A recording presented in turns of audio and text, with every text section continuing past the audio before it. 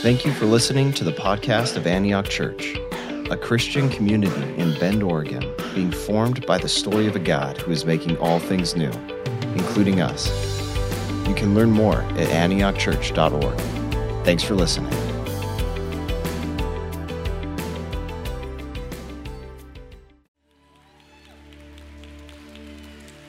Lord, we ask for your presence. Because of your Son, you give it to us freely.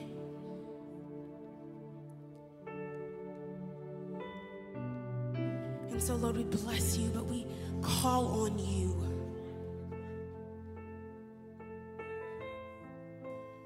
Because, Lord, we need you. Spirit, pour out and flood this city. And heaven come down and shake the world. And fill us, Lord, the world is waiting. So, Father, let your kingdom come. And Spirit, pour out and flood this city. And heaven come down and shake the world. And fill us, Lord, the world is waiting. And Father, let your kingdom come. Can we sing Spirit, pour out? Spirit, pour out and flood this city. And heaven come down. Heaven come down and shake the world. And fill us, Lord. Fill us, Lord, the world is waiting. So Father, let your kingdom come. You are the God who builds, and you are the one who saves, and you are the God who prospers. Evil has no claim, and you are the God who builds, the one who saves, you are the one who saves, the one who prospers. You are the God who prospers. So we pray fervently. Sing, you are the God who builds, and the one who saves. You are the one who saves. You are the God who prospers. Evil has no claim. You are the God. You are the God who builds. You are the one who saves. You are the God who prospers. Fervently we call you, Lord. Spirit, pour out. Spirit, pour out and flood this city. And heaven come down. Heaven come down and shake the world. And fill us, Lord. Fill us, Lord, the world is waiting. And Father, let your kingdom come. And Spirit, pour out. Spirit, pour out and flood this city. And heaven come down. Heaven come down and shake the world. And fill us, Lord. Fill us, Lord, the world is waiting. And Father, let your kingdom come. So you are the God who builds. Yes, you are the one who saves. And you are the God who prospers. Evil has no claim. And you are the God who builds. Yes, you are the one who saves. And you are the God who prospers. Fervently we just sing that. Yes, you are the God who builds. And you are the one who saves. And you are the God who prospers. Evil has no claim. Yes, you are the God who builds. And you are the one who saves. And you are the God who prospers. Fervently we pray.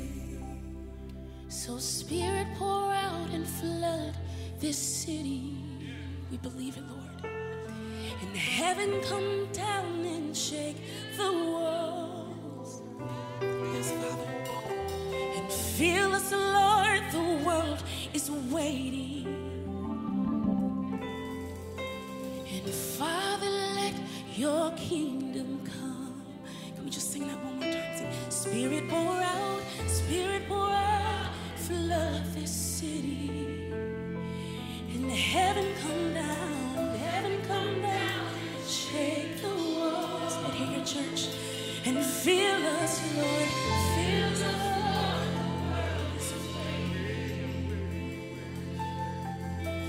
And Father, let your kingdom come.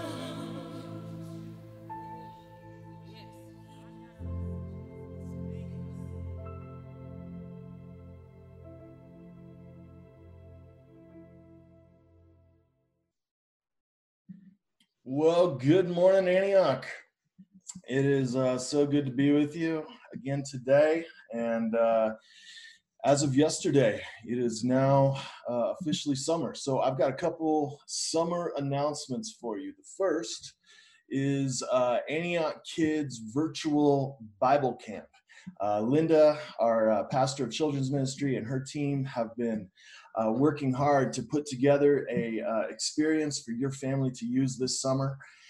It's called The World We All Want, and the idea is that we all know that the world is not the way it's supposed to be, and we also know the good news is that Jesus is on a mission to make everything new, and he wants us to be part of it. And so the Virtual Bible Camp is a 4-day online program that you can do whichever week works best with your family anytime this summer. Every day includes Bible teaching videos, worship videos, a craft project, learning activities, and more. So everything will be provided, and it's designed to help you and your kids go deeper into the story of God and his mission in the world. And so you can hit up the events page on Antioch and register your family and get your kids' activity pack. And grateful to Linda and her team for putting together a really fun and helpful resource. So the next announcement has to do with our summer plans. And over the last month or so, as Deschutes County has been moving through the reopening phases, we knew that we would likely be able to begin regathering in one form or another. And my first choice was always to find a place that we could do a physically distanced worship service outdoors for the summer months. And so over the last month, we've been working hard trying to find a spot that would work for that, and kept running into roadblocks. The school district isn't working with groups. The city isn't working with groups. So parks and schools weren't working. We reached out to a bunch of other outdoor event spaces and venues, and nothing was working. And so a couple weeks ago, we made the call that it looked like house churches for the summer was going to be our best option. And so we happily embraced that as something that could be a really cool experience, and made the announcement a week ago that this summer we would be moving towards a living room liturgy and a house church model as our next phase. Well, I'm here to tell you today that there's been a change of plans. And what happened this week is that one of the venues that we had initially reached out to came back to us and said that they wanted to work with us. And initially this venue was way out of our price range, thousands of dollars every week to gather, and it just wasn't something we were able to do. But what's really interesting is that they actually checked us out online, and they saw that we have been speaking out against racism and white supremacy, and they really appreciated the work that we're trying to do and having this conversation in Bend. And that was part of the reason they came back and said, well, instead of thousands of dollars per week, we'd love to donate use of our venue to your church for the summer months. And so I'm excited to announce to you guys that this summer, rather than moving to house churches quite yet, we are going to be worshiping together outdoors on Sunday mornings at Les Schwab Amphitheater, which, as you know, is the best outdoor live music venue in all of Central Oregon. And there's plenty of room for us to physically distance And it's going to be a beautiful backdrop to come together, to see each other, to worship together outdoors for the summer. So I obviously couldn't be more stoked about this. I think it's an amazing story of God's faithfulness and favor and provision. And I think you're going to be stoked about it as well. And so the plan is that 2 weeks from today, Sunday, July 5th, will be our first gathering at Les Schwab, and we will meet there every Sunday morning at 10 a.m. for all of the Sundays in July and August, 9 weeks. And what it will look like is you bring a Bible, you bring a lawn chair or a blanket for your family. Everybody will have plenty of room to keep their distance. Even if you are especially cautious but want to come, you could stand hundreds of feet away in the back of the venue if you want. And we will be able to worship together, to study scripture together, and to practice a form of community and fellowship at a distance. So I'm so stoked, and we are incredibly grateful to the folks at the amphitheater for wanting to work with us. So we'll give you more details in the weeks to come. The one thing that does mean is that next week, June 28th, will be a transitional week. So we'll have one last digital liturgy that we'll do. And that Sunday is going to be kind of a vision week, a state of the church. And we're going to give you updates on what's happening with our building and our church replanting effort in North Portland and other things like that. And so join us next week for one last digital liturgy. And then starting July 5th, we will be outdoors at the amphitheater worshiping together. And by the way, if you aren't able or comfortable to come to the amphitheater, that's okay. We will be posting those sermons online like we did in the old days. So praise God, and I can't wait to see all of you together 2 weeks from today. So this morning we're going to continue and conclude our series on race and reconciliation, specifically pressing into a conversation about whiteness. And we've got an amazing guest with us today that I can't wait for you to hear from. And so we'll dive into that in just a few minutes. But first, we're going to come together in prayer. So I'm going to invite Lindsay Hendricks to lead us in our prayers of the people for today. Good morning, Antioch Church family. Let us pray together. God of all mercies, we come to you today burdened with heavy hearts, with anger, with frustration, with a loss of direction and a loss of joy. Renew in us your love that sustains our hope. Help us to remember that your grace is free and for all people. Together, we confess our need for your grace and forgiveness, recognizing that we are all in need of your mercy. Teach us humility to transform our thinking where we need change, to overcome our pride and hard-heartedness, and to enter into the freedom you promise. Help us to recognize our long-embedded false beliefs and be willing to let go of what we thought we knew. When our blindness hinders unity with your people, we ask forgiveness. Teach us to recognize all people as your image bearers. Remind us to have open minds and open hearts and be willing to do what is right instead of needing to be right. We grieve and lament that the church has been complicit in the broken communion in this hurting world.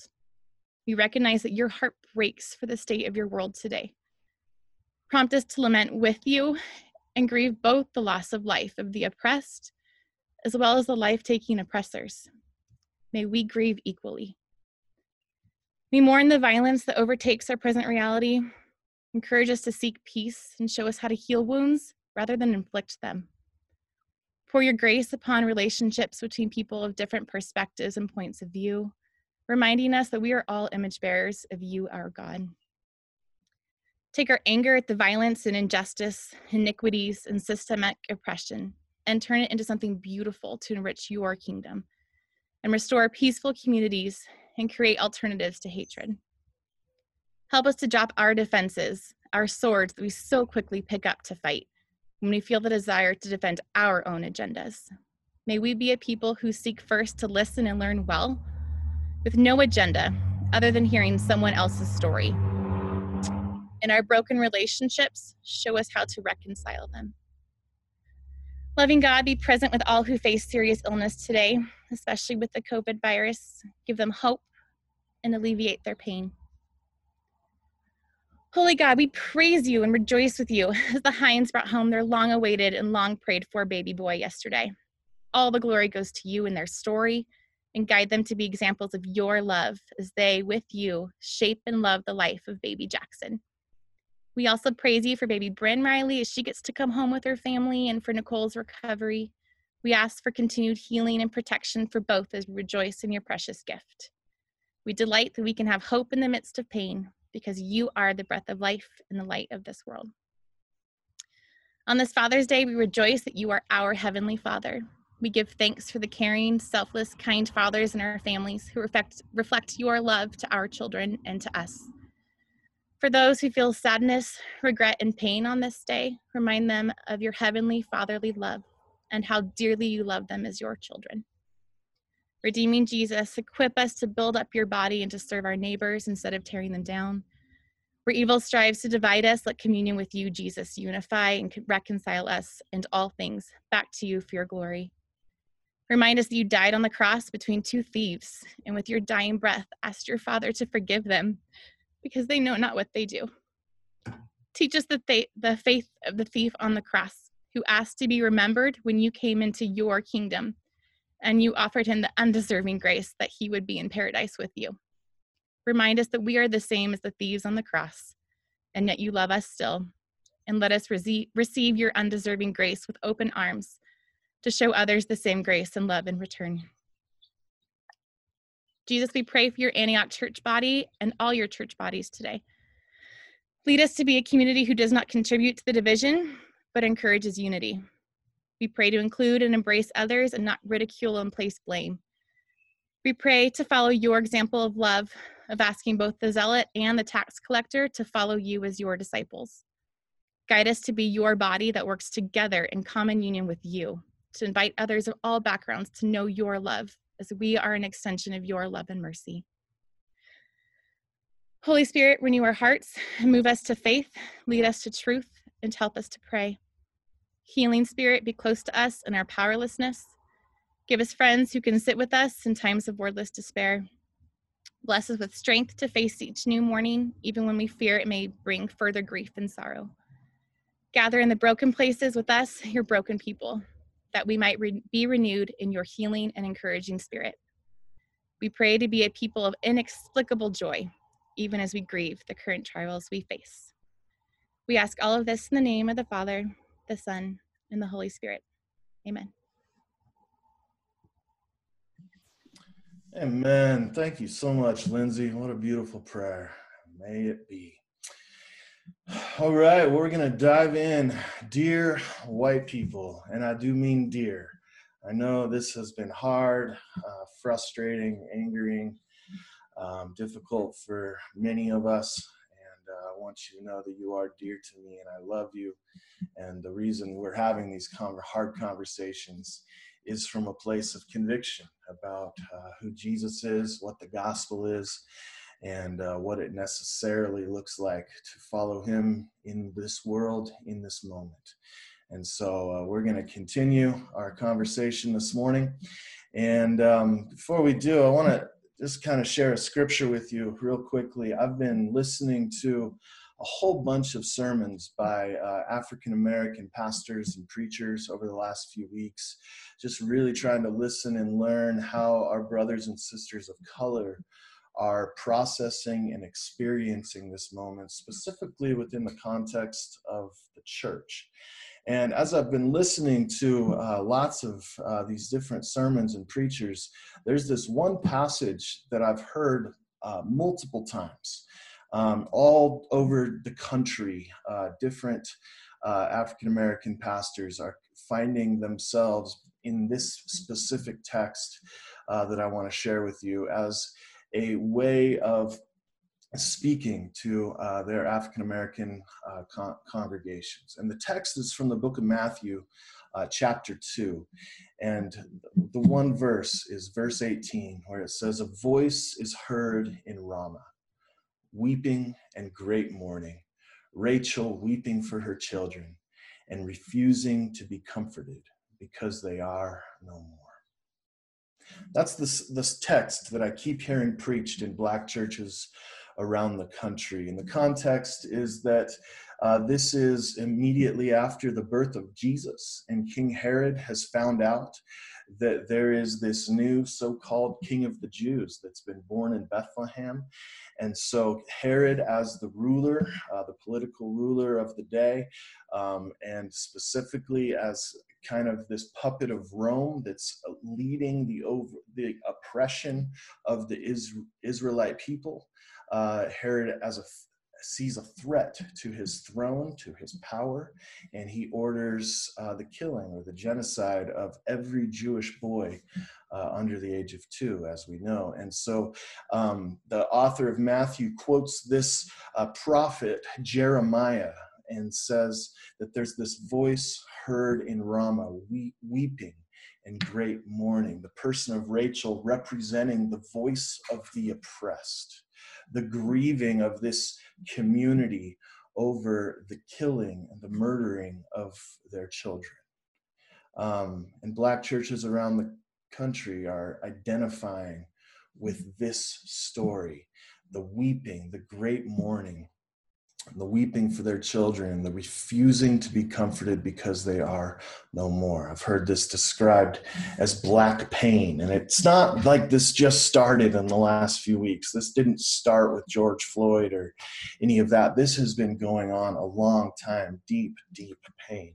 And so sometimes as white people, we would want to say, yeah, we know you've had a rough history here. We know about slavery and segregation and all that kind of stuff. But can we just maybe we should just settle down a little bit. Maybe we should be a little more level-headed or a little bit more nuanced in this conversation. Maybe not get so carried away with the protests and all that. And the part of this verse that's so interesting to me is that says Rachel refuses to be comforted. So sometimes pursuing justice looks like refusing to be comforted. Sometimes pursuing God's kingdom on earth means not accepting the brokenness of the world, not calming down, not being okay with easy answers, but continuing to cry out, to weep, and to mourn for the way things are. And so I simply wanted to share that as something that I've been learning and observing as I pay attention to what Black preachers around the country are experiencing. And I think for us, we would do well to listen and to learn and to be able to acknowledge there's a deep sense of pain and suffering that's been going on a long time, but in this moment, in the wake of all that's happening, that this is a community that continues to hurt and to suffer. And regardless of our political perspective or understanding of social issues or something like that, first and foremost, we're followers of Jesus. And when we see brokenness and suffering amongst other image bearers, we stop and we pay attention with the heart of Christ, the compassion of our Lord. And so that's why, dear white people, we are continuing to drill into this conversation. And so I am so thrilled today to have David Bailey with us. David lives in Richmond, Virginia, but he's joining us live today from Bentonville, Arkansas, which is the home of Walmart, I believe. Yeah. So David is the executive director of Arrabon, which is an organization that equips Christian leaders and communities around the country to effectively engage in the work of reconciliation through training, culture making, leadership development.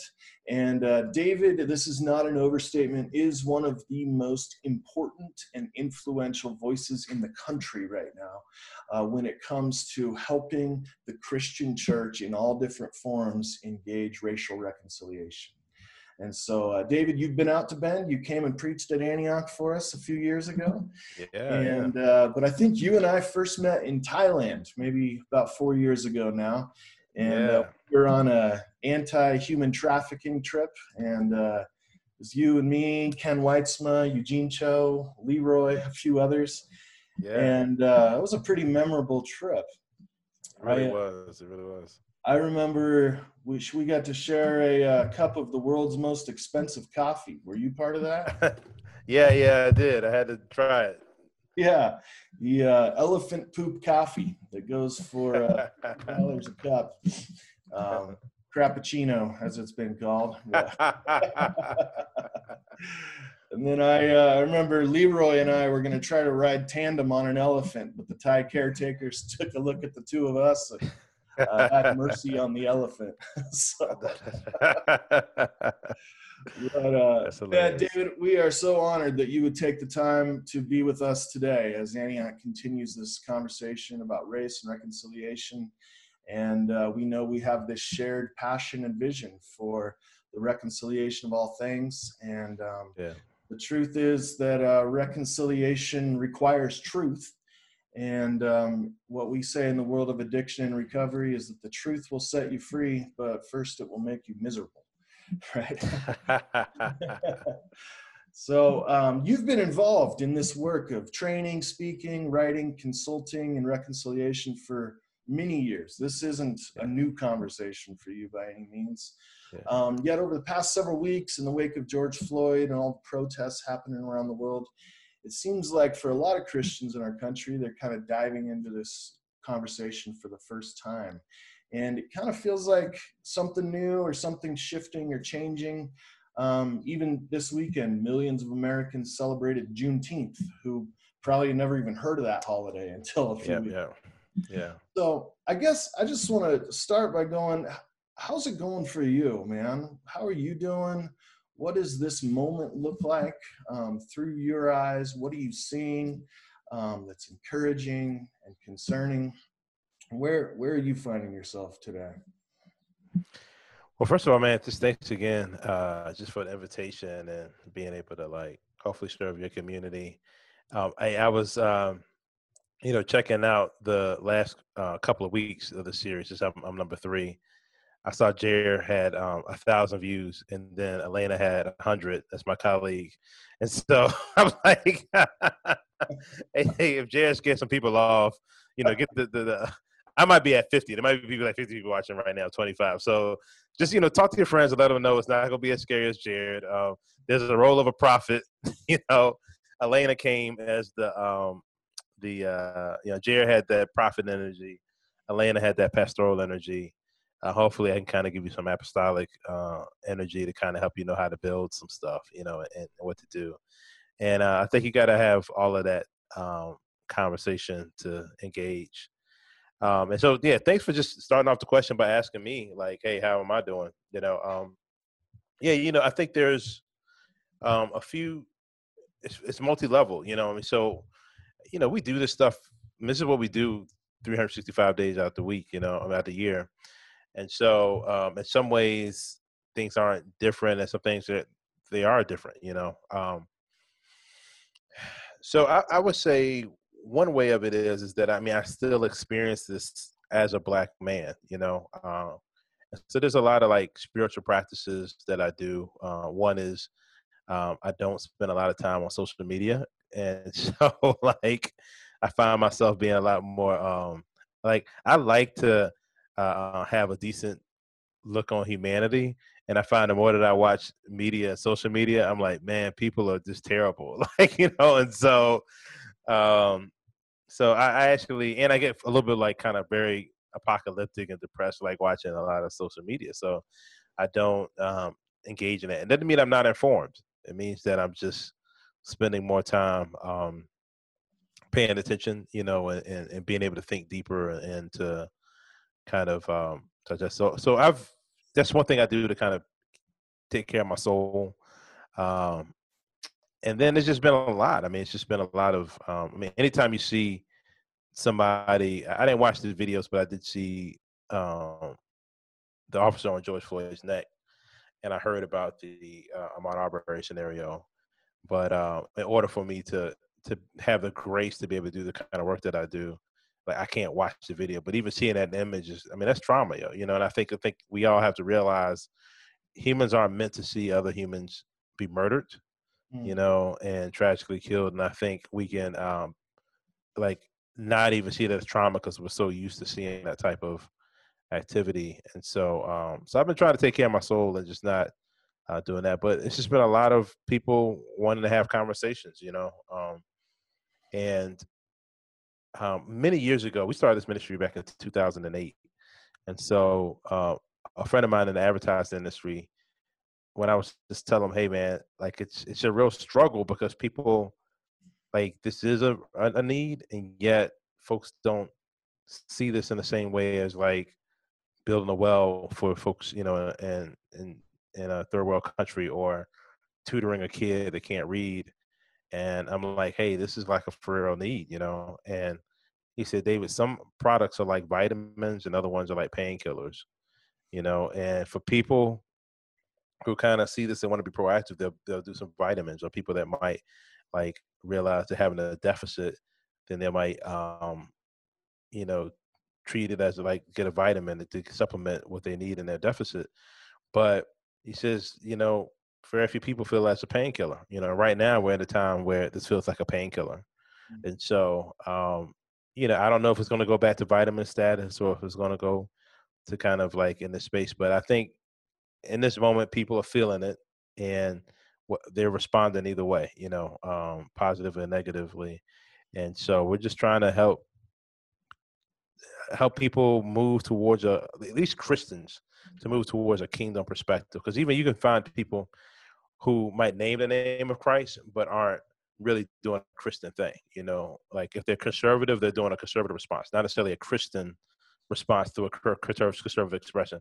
If they're progressive or they're liberal, they're doing a progressive response or a liberal response, not necessarily a progressive response or a liberal response that's going through the filter of kind of a kingdom Christian perspective.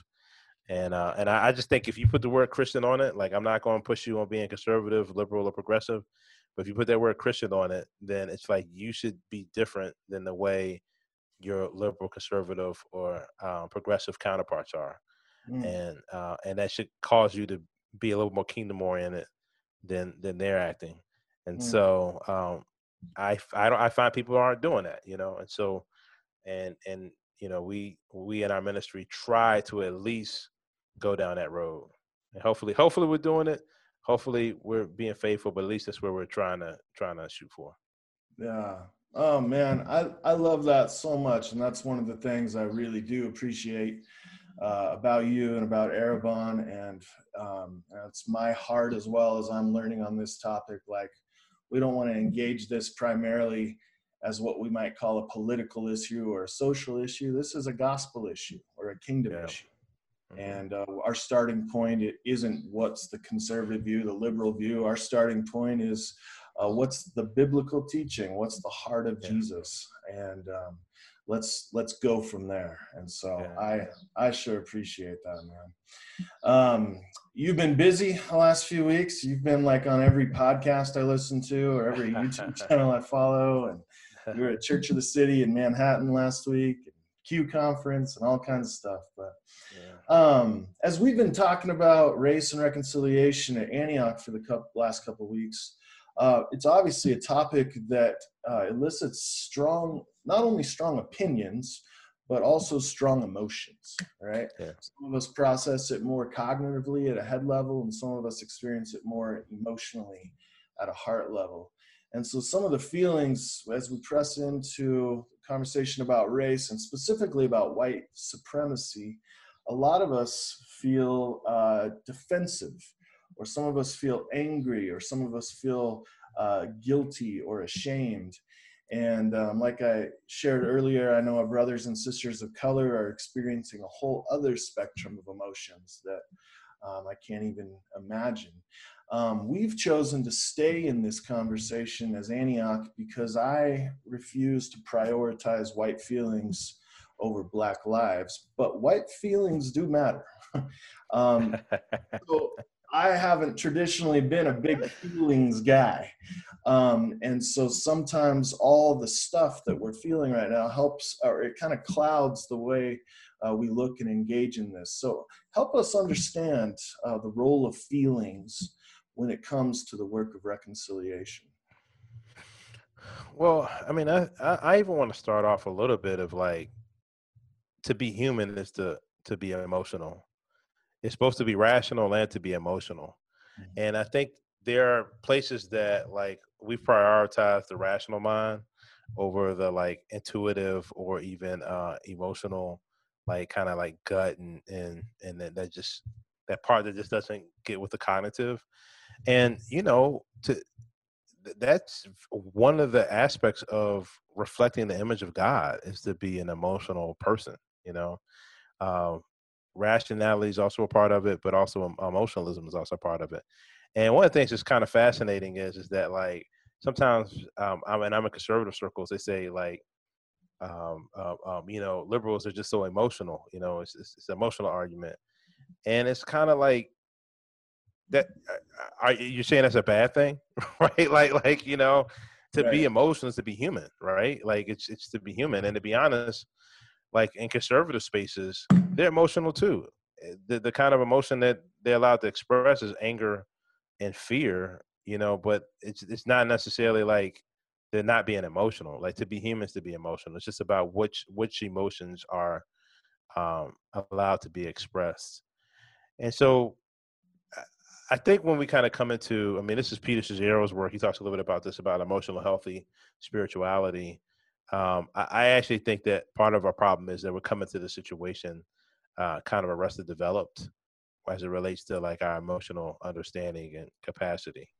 Not only there's a lack of information that's out there that people don't really understand in issues of race, class, and culture and the history of America and the present realities that we deal with. There's a lack of information, but it's also a lack of emotional maturity to deal with this very heavy information. And so when you have any kind of conversation, and I think like as Christians, we need to be able to engage in this. And I wrote an article on Christianity Today, kind of naming some of this about the Psalms. And I'd highly recommend y'all like look that up or put in the show notes or something like that. But the Psalms, there's a lot of crazy stuff that you're like, yo, is this a sacred text? Like God, like God knew that we were going to deal with stuff that's going to either like cause us to be angry to the point we want to commit violence, deal with fear, shame, grief, overwhelmness, like all types of stuff. And God gives us language to be able to bring the rawness of our emotion towards God. And so, I want to definitely just encourage people like, hey, to be not only just try to be spiritually mature, be emotionally mature and like stay engaged in this conversation and see what it is that God's kind of saying and doing. So that's just a start. When you particularly deal with issues of race, class, and culture, uh, complicated emotions of fear, shame, anger, and grief are going to always be present. You might be fearful of, hey, if I am vulnerable in this way as a person of color, will folks steward this relationship? If I kind of show my true self, will I be rejected? That's a fear that a lot of people of color might bring to the conversation. White people might be like, hey, I might say something wrong or hurt somebody that I can't, or I might get publicly shamed, and I'm like concerned about that. That could be a fear they bring into this conversation. I mean, and that's just like on an emotional. I mean, there's also just like a reality of fear, like living as a person of color in this country. Like, the last time I got checked for drugs was 2010. I've never, ever used drugs in my life. And the only two times that I was conscious of being around drugs was with college educated white people. And I came after music theory class one time. A guy was smoking crack. The next time I was in recording school, I saw that they were, sniffing cocaine. And I immediately left, and the reason why I left, it's interesting too. I didn't leave because I had the will not to do drugs. That wasn't my issue. That was not a temptation of mine by any means. I left because I wasn't fearful if something went down, me as a black guy, like I know how it works. Me as a black guy is going to take the fall for whatever was happening. And I just didn't want to be a part of no mess, And so, this is, I should have left because it like with the primary emotion being the fact that, hey, this is just not a cool place I want to be. But like race, the way that race works in our minds and psychology as people of color, I left definitely for sure because I was like, man, I could get you know, if something were to go down, if there was any kind of question about some drug situation, I would have to like go beyond a reasonable doubt to prove that I had any part to do with it. And so, and even that, I still potentially could have got caught to fall. So I just think like just realizing like, hey, we're all bringing fear to this conversation. We're all bringing grief. It's a sense of loss. There's 5 stages of grief, and everybody doesn't grieve in the same time, even within the same family, let alone different social experiences. Different demographics aren't going to all go through the grieving process in the same time, afraid, place. You know, anger.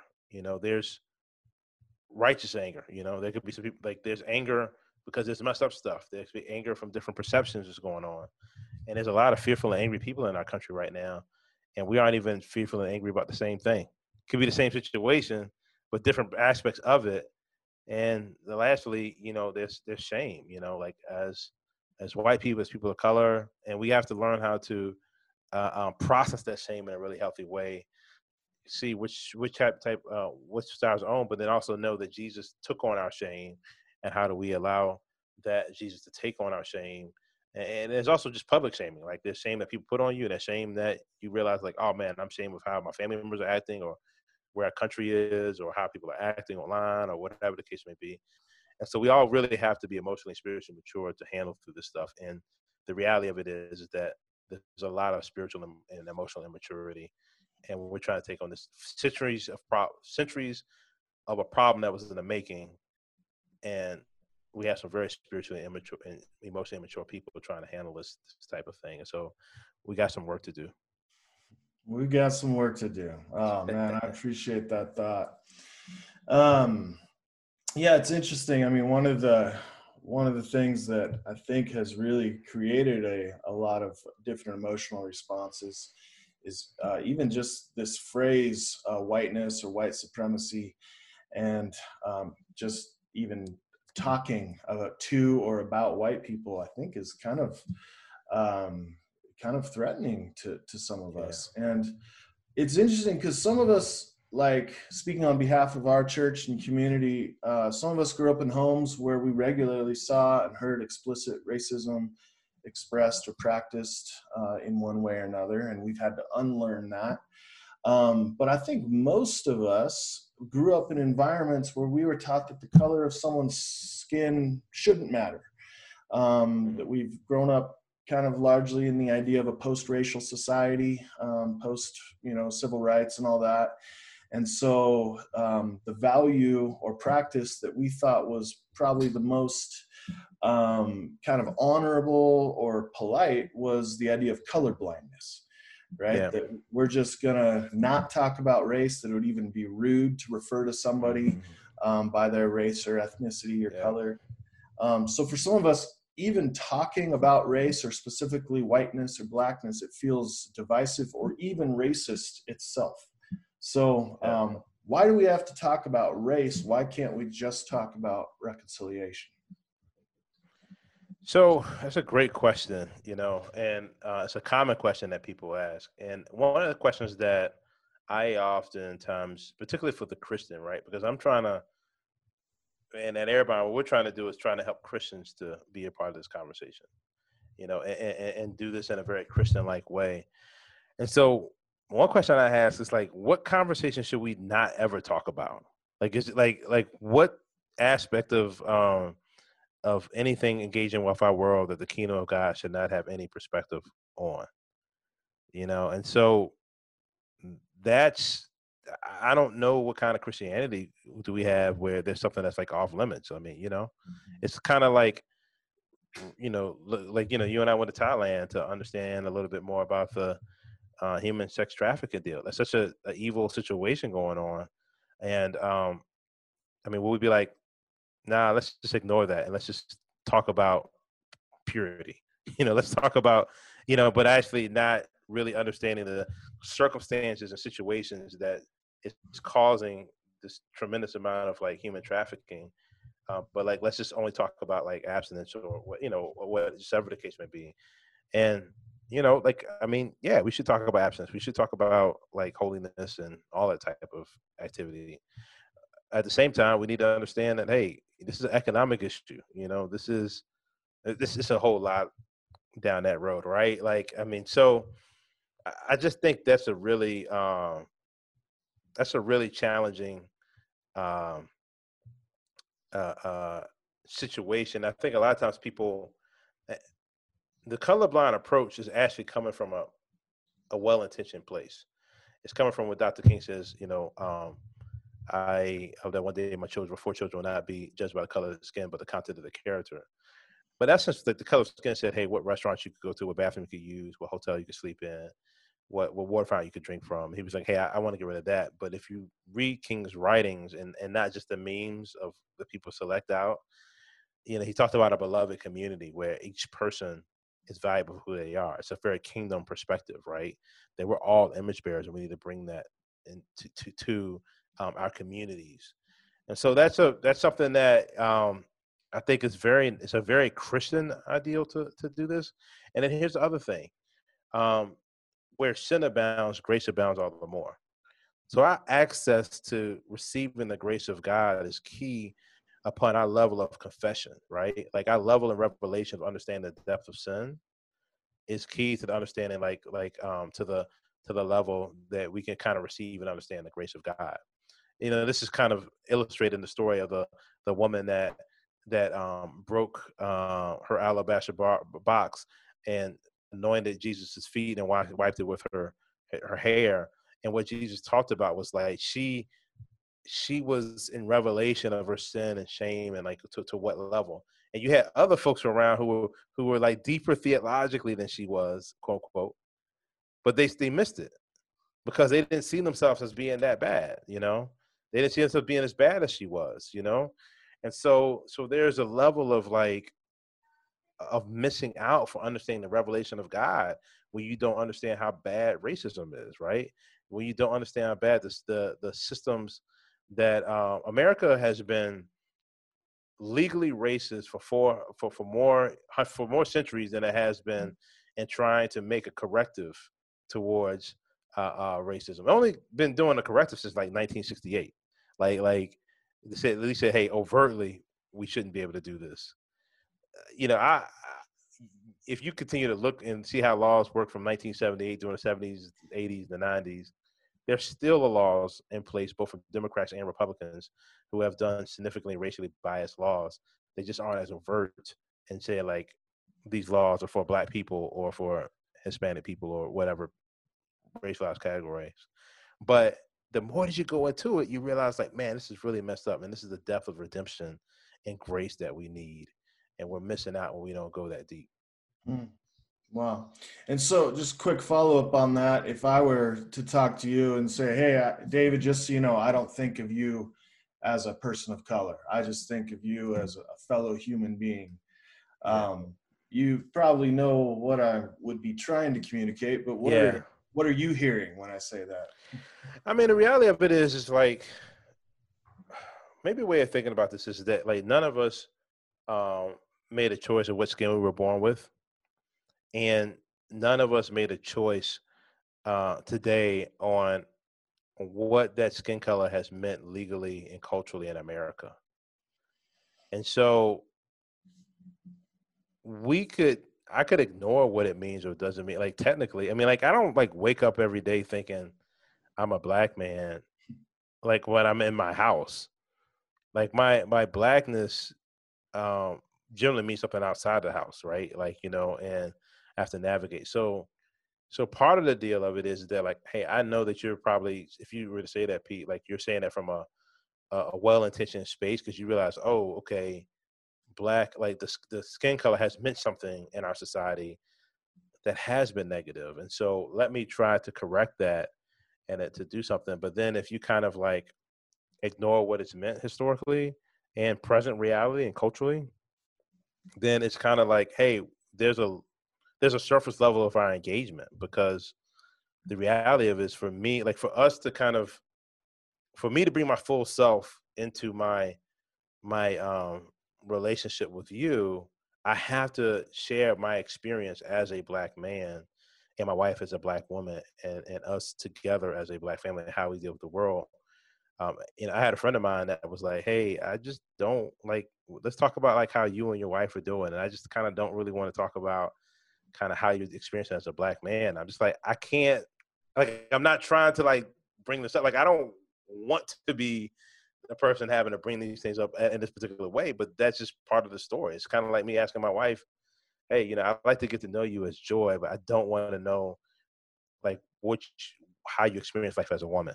Like, that would be crazy. Like, and like part of her reality is her experience as a woman, and so, I think we can't parse those things out, and I guess theoretically maybe it'd be nice if we could, for the negative stuff, but it's also the way the image of God is locked up. So I don't think we really want to anyway. Yeah. No, and the picture we get at the end, or in the new creation, right, is that every tribe, tongue, nation is gathered around the throne of Jesus. Even in heaven, there are races, there are colors, part of the beauty of God's creation, not to be ignored, but to be celebrated. So you've been to Central Oregon, David. You brought Urban Doxology, your band, out a couple years ago. So you know how white it is here. And the truth is we just don't have that many people of color, especially African Americans, in our city of Bend. And so sometimes for us, having an extended conversation about race and racial issues in a largely white church, in a largely white city, in a largely white state, sometimes it just feels like, it's interesting and important, but it's not really our conversation, right? Like, shouldn't we be focusing more on issues that are more pressing and relevant to us locally, and especially as a church? Like, let's focus on maybe issues of class or poverty or whatever else that we do see in our cities, and maybe spend less time talking about something that really doesn't feel like it has that much to do with us. So what do you think about that as somebody who trains churches in race and reconciliation? Yeah, I mean, so part of one of the things, the word Arabon means a foretaste of things to come. And so the way it's used in the New Testament is that the Holy Spirit was given to the church as a foretaste of the kingdom of God that's to come. Well, the world doesn't get the Holy Spirit. What the world gets is the church. And so we're like a try before you buy policy, right? And so we should be a foretaste of the kingdom of God that's to come. And so there should be like the reconciled kingdom of God. And that's kind of one of the expressions that we are talking about, trying to lean into Christian communities being reconciling communities. And so, when Jesus' disciples, after Jesus revealed that he was the Messiah after the resurrection, they asked the question, it says, Jesus, when are you going to make Israel great again? And, that's the same question that we always ask, right? When are you going to make our people great again? Or, and Jesus was like, they asked him, hey, when are you going to restore the kingdom of Israel back to us, right? But here's the thing. Jesus was like, hey, your people are my people, but your people aren't my only people. Like you're just only thinking about yous and yours. This is what I want you to do. Go to Jerusalem. I want you to pray. And I want to give you power to proclaim my kingdom, to bring my kingdom on earth in Jerusalem, Judea, Samaria, and other most parts of the world. So I think like part of like Christian communities and being a reconciling community, being a foretaste of the kingdom of God, is that yes, you want to be praying and asking for God's kingdom to come and Bend, But then what does Judea look like, that next region, right? But then also Samaria is that community that you kind of grew up that you shouldn't like or be like or have these kind of stereotypes against. And other most parts of the world are just like these places that you would never see or even touch or couldn't even imagine. The places that Paul went, people in his community that he grew up in wouldn't have, like Tarsus, they wouldn't have known about Rome or Ephesus or like any of these kind of like cities, And I think you think about like local/global ministry, sometimes people call it local. These are things that are really important to do. When you ask this question, I think reconciliation is such an important part of the gospel, right? It's a important expression of that. And so you should be thinking about what does it look like to be a reconciling community, both in our Jerusalem and our Judea. Who's our Samaritan? Where's the othermost parts of the world? And so, as you start to ask that question, you also want to look at this. Like, don't just start today in 2020 or was it June 21, 2020? Like, Ben is the way that it is by design. Like, it looks like a resort by design, and there are definitely some class issues. Robert Putnam actually illustrated Ben to talk about gentrification in his book, Our Kids. And I would highly recommend folks read that book in general, because I do think class is something that you should really look into, and actually, it kind of my ethos, my theology, I believe when Jesus, not Paul says in Christ, there's no male or female, slave or free, Jew or Gentile. I think way I interpret that text is to say is that there are in the empire, there's always going to be oppressive systems across gender, class, and ethnic groups. And so in the kingdom, that shouldn't be the case. In the kingdom, there should be like the fruit of the kingdom is like the unity and diversity and equality is being expressed. And so for me, I'm always like looking to see like, hey, it's easy for us to fall short in gender, class, and ethnicity. Because that's the way it works in the empire, right? So in the kingdom, are we really being a foretaste in these areas? That's kind of how I read that. And so think about that in Bend. Think about that in Oregon, your region. Think about that your country around the world. Now, here's the thing. Especially like with Oregon, if you live in Oregon, you don't get off the hook with this, because Oregon literally was a state designed to be a white utopia. Like, that's what the state is like. So the reason why you don't have a lot of people of color in those spaces, and the one people of color that you do have are the ones that are there to like help serve and to cultivate the land and to do service. And there's a class dynamic that's happening that was like that by design. So you're not to blame for that. You are not to blame for that. None of us were here to make those decisions.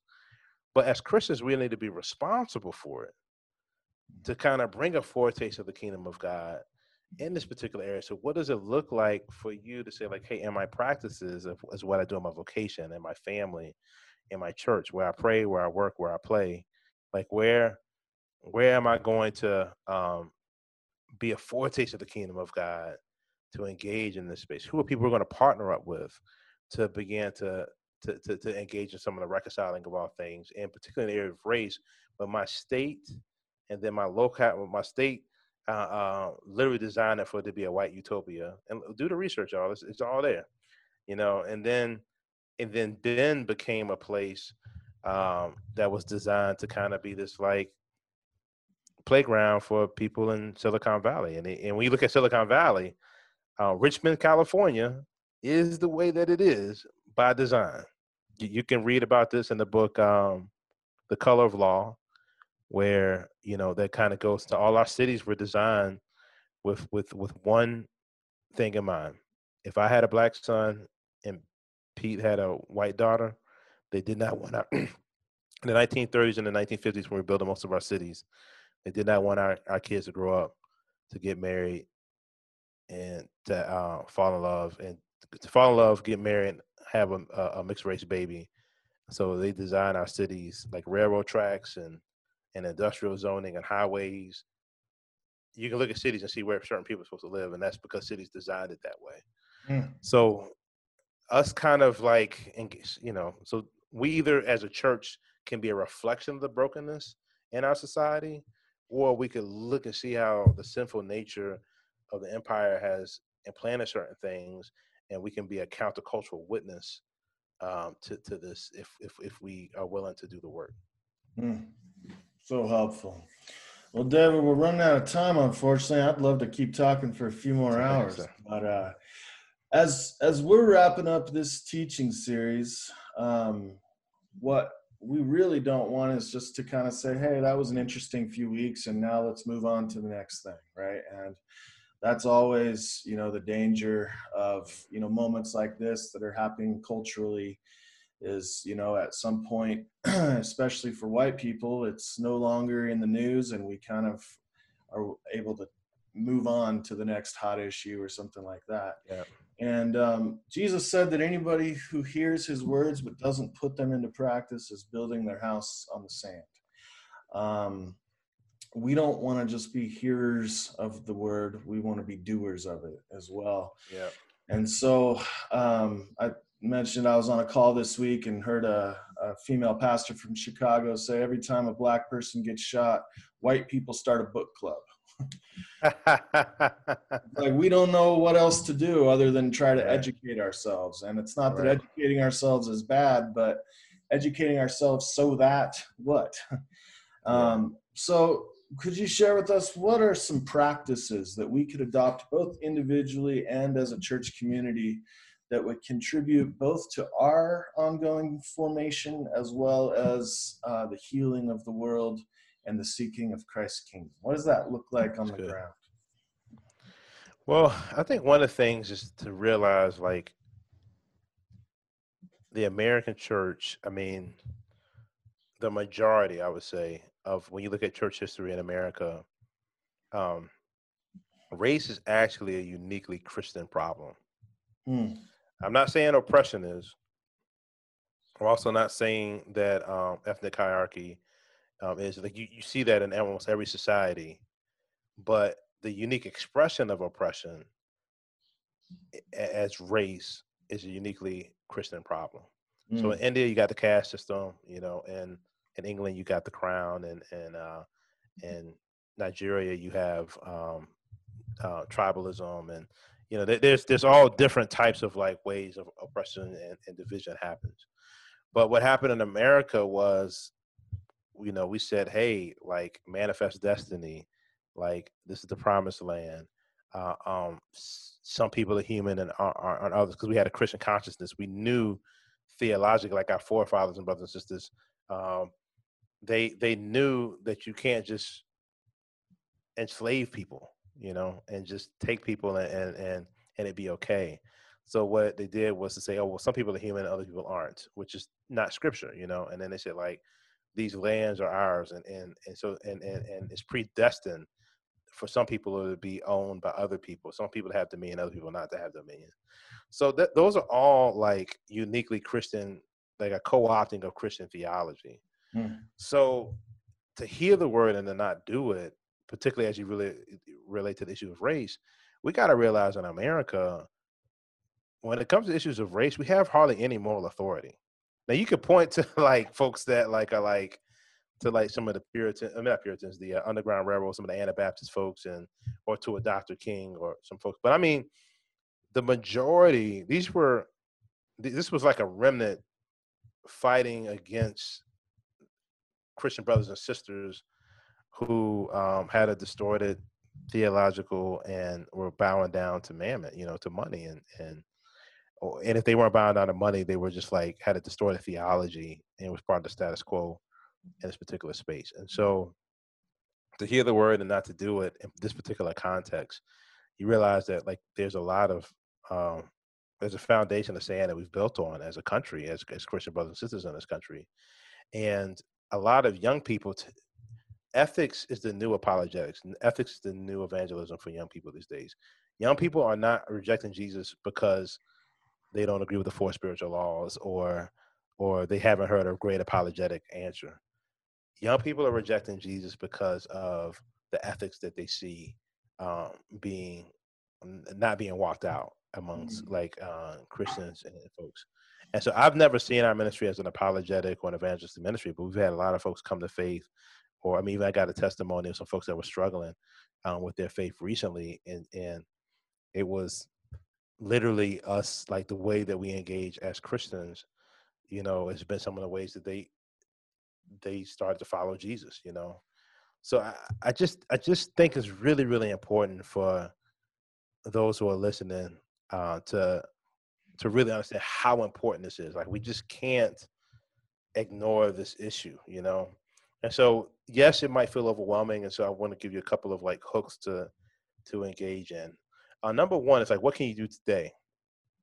Well, the first thing to do is to listen. listen to God. What is God telling you right now in this moment about this particular issue? Like, not what you feel, not reaction, not to say, man, Pete's a terrible pastor because he's having this conversation. Pete potentially could be a terrible pastor. We don't know, but like, but what is God saying though in that, You can still have a terrible pastor and God speaks to you. And God tells you like, hey, this is what I want you to do about this. Ask God about it too. Listen to your brothers and sisters who come from a different experience than you. That's the other person you need to listen to and see, like, all right, Lord, I think I hear what this brother and sister is saying. Let me listen to what you're saying about how should I respond to that. And third is like, listen to the state of your soul. What kind of emotion are you experiencing right now? Begin to ask why. Ask God, why am I feeling this way? And I think you begin to have some discernment. Like, you could do that right now at this very moment. You just take the time and you just do that. The second thing you do, maybe like a week from now and over this next week, is begin to learn.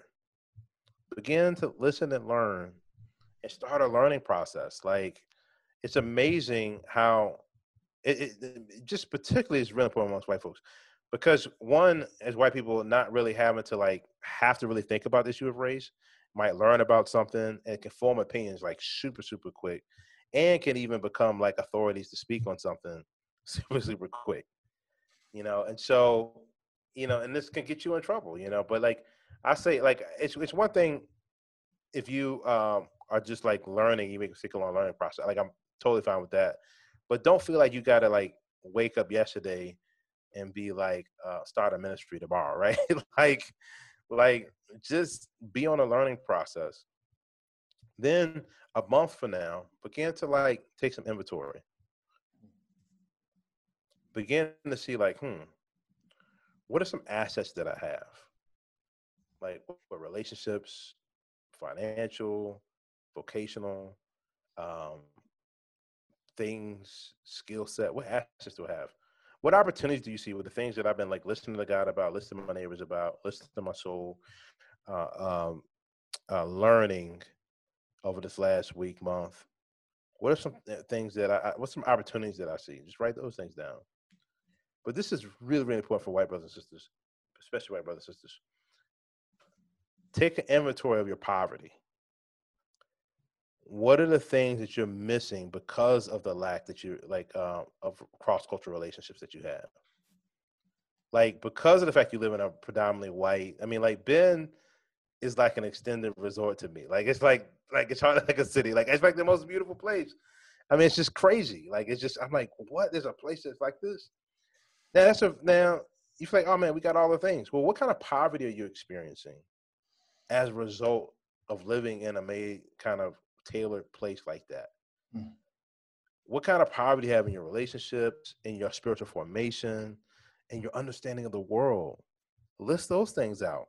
But particularly, it's really hard for like white people who are kind of relatively well, like economically stable, to understand and see their poverties. But it's there because we all like David Benner talked about this, is like no matter what love your mom or your parents gave, your mom or dad gave you, that love was insufficient, right? No matter all the things that you have, how privileged you may be or not be, something is like missing, and so take an inventory of that.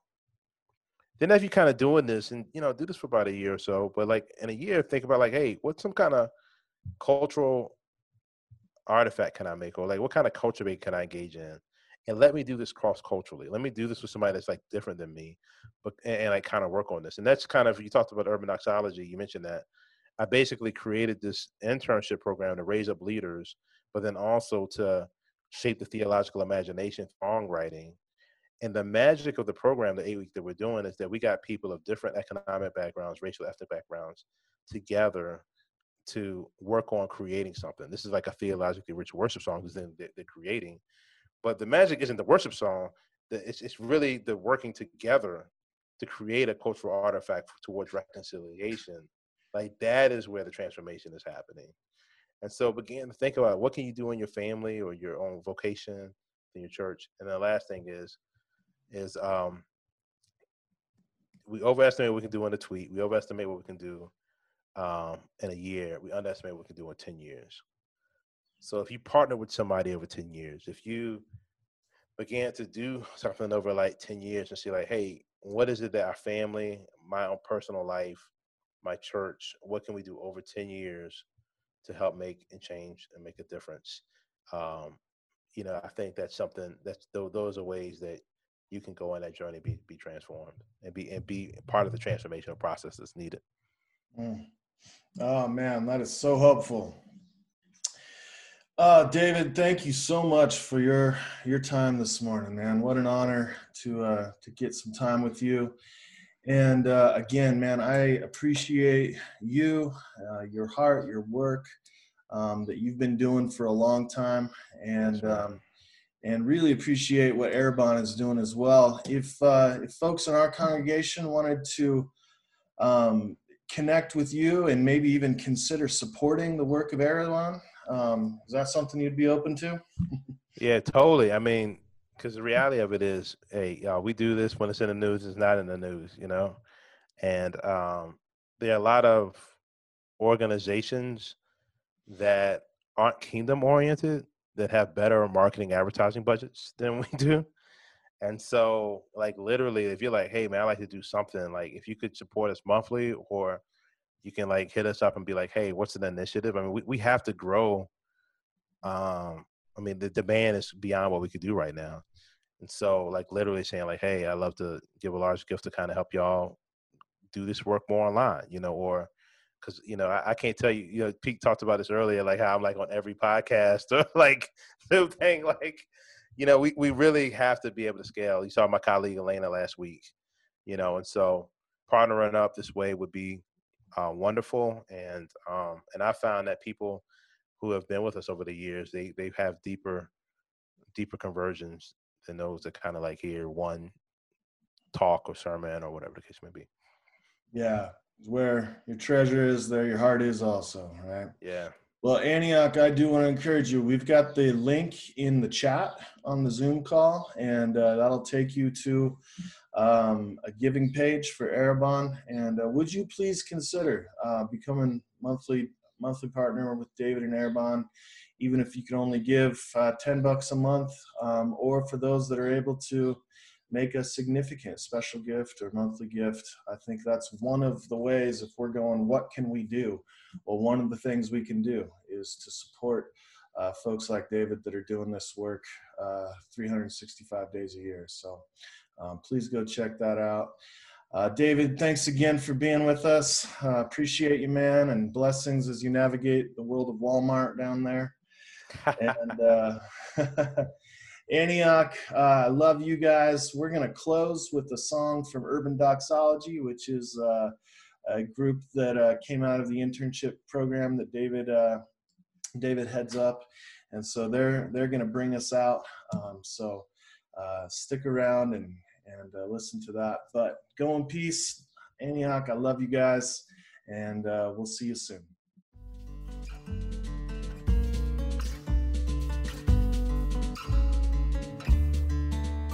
My mind looks back to the last great night when my God searched for the light. When he saw the red resting on the post, then my God passed over us. Can you hear the children sing to the mighty King of Kings? They said, I am covered, I am covered, for my God passed over me. I'm alive today, my sins erased, for the blood has covered me. We prepared to march out of Pharaoh's reach, always dressed in aid and haste. When the hour came, God delivered us, then we were no longer slaves. Can you hear the children sing to the mighty King of Kings? They said, I am covered, I am covered, for my God passed over me. I'm alive today, my sins erased, for the blood has covered me.